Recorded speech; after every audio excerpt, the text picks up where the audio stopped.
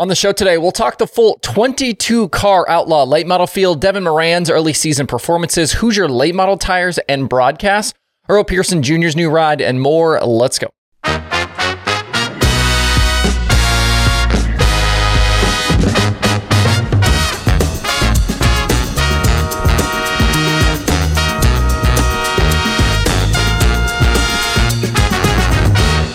It's Sunday, January 21st. I'm Justin Fiedler. This is Dirt Tracker Daily. Over in the Dirt Tracker merch shop, I'm down to just the last few logo t-shirts and only have smalls and mediums left in stock, but I'd love to get rid of these, so I've dropped the prices to $10 each. I do also have a few of the late model stickers left as well. I've been asked when we'll have new things in the merch shop, and as soon as we clear some of this other stuff out, we can start working on some new items to put in stock. I'll grab a shirt on sale now over at shop.dirttracker.com. It's nice to get up on a Sunday and have a few different races to talk about as we start kind of getting into the 2024 season here for real. Down at Volusia, the World of Outlaws Late Model Series got rolling with their first two shows. The Thursday program was rained out, and on a big, fast racetrack like Volusia, that doesn't usually bode well for the rest of the weekend. I figured we'd have juiced up, follow the leader racing, but come the feature on both nights, that's really not what we got. The track was still really fast, but it did widen out and allow for a ton of passing. Friday, we had 4 different leaders and the hard charger go plus 14, and Saturday, we had 4 lead changes among 2 drivers, and the biggest mover go 23rd to 4th. The saying for me has always been, don't tell me there's no passing in sprint car racing, but it felt like that applied to the late models at Volusia this weekend. Really good racing, and a hat tip to the Volusia track crew for a great race surface. Friday night, Ethan Dodson, Bobby Pierce, and Ricky Thornton Jr. all led laps early, but it was 5th starting Devin Moran taking the victory.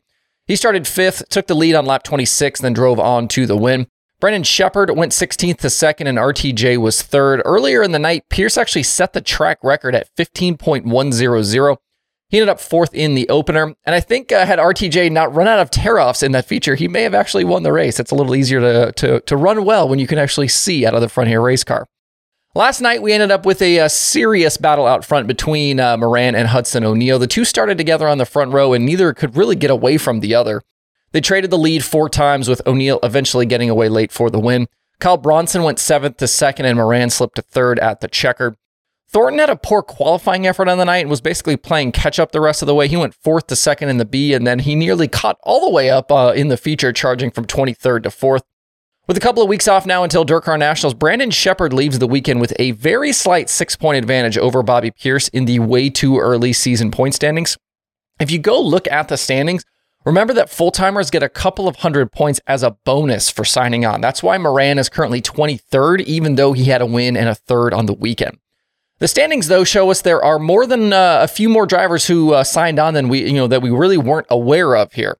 We'd already talked about 19 full-timers with the Outlaws with the addition of Daniel Hilsebeck, but 22 drivers show as full-timers. That includes Ethan Dotson, Jimmy Owens, and David Brazil. So all 3 of those have signed agreements, platinum agreements with the World of Outlaws. One driver not included who we thought is Tanner English. He was listed on the Dirt on Dirt Outlaw preview, and his schedule is pretty ambiguous on his website, the spring. But clearly, by this evidence, he didn't sign. So 22 Outlaws leaving this opening weekend. The Outlaw Late Model portion of DCN starts February 15th. Next up for the National Touring Late Model competitors is Golden Isles and the Lucas Opener. They've got practice this Wednesday, with racing then starting on Thursday. Back to Devin Moran. It's not surprising to see him have success down south early in the year. It seems to be kind of a recurring theme for him. He swept this Outlaw weekend a year ago. We've seen him run well during Florida-Georgia Speed Weeks before, and he heads to Golden Isles now with that win and the 3rd. The question, though, will be, can he maintain the pace once they leave Florida and Georgia? It's something they'll need to do better if they want to contend again for the Lucas title. In 2023, it took this team some time to kind of find their footing. Remember, this was a new combination for last year.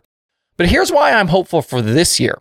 In August of 2023, they really seemed to hit on something, and 17 straight top 9 finishes to end the season nearly won them the Lucas Championship.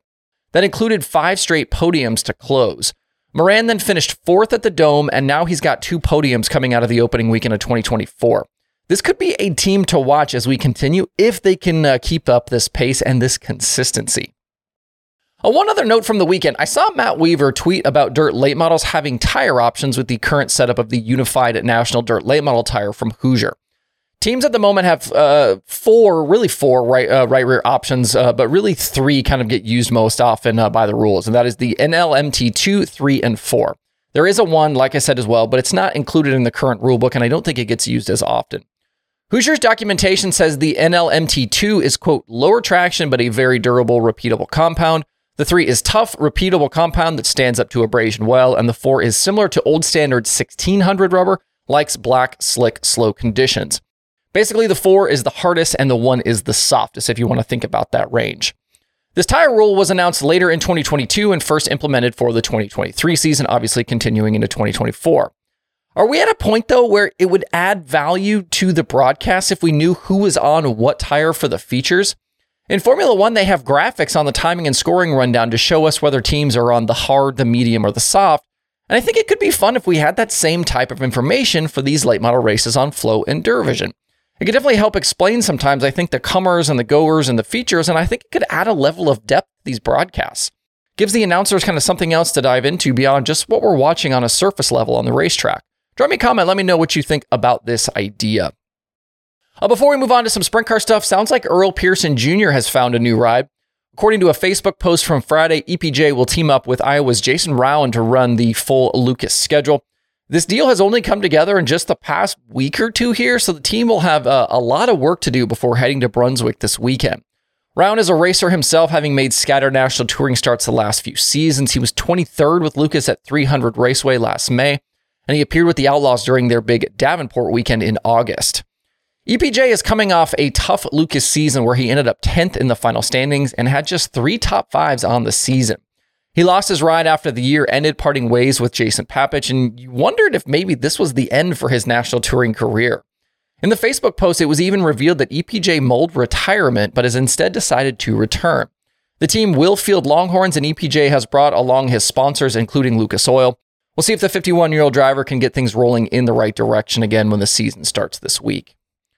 Down in Australia early this morning, we had the finale for the Grand Annual Sprint Car Classic. Warrnambool was tricky. Several drivers were caught out by the treacherous cushion.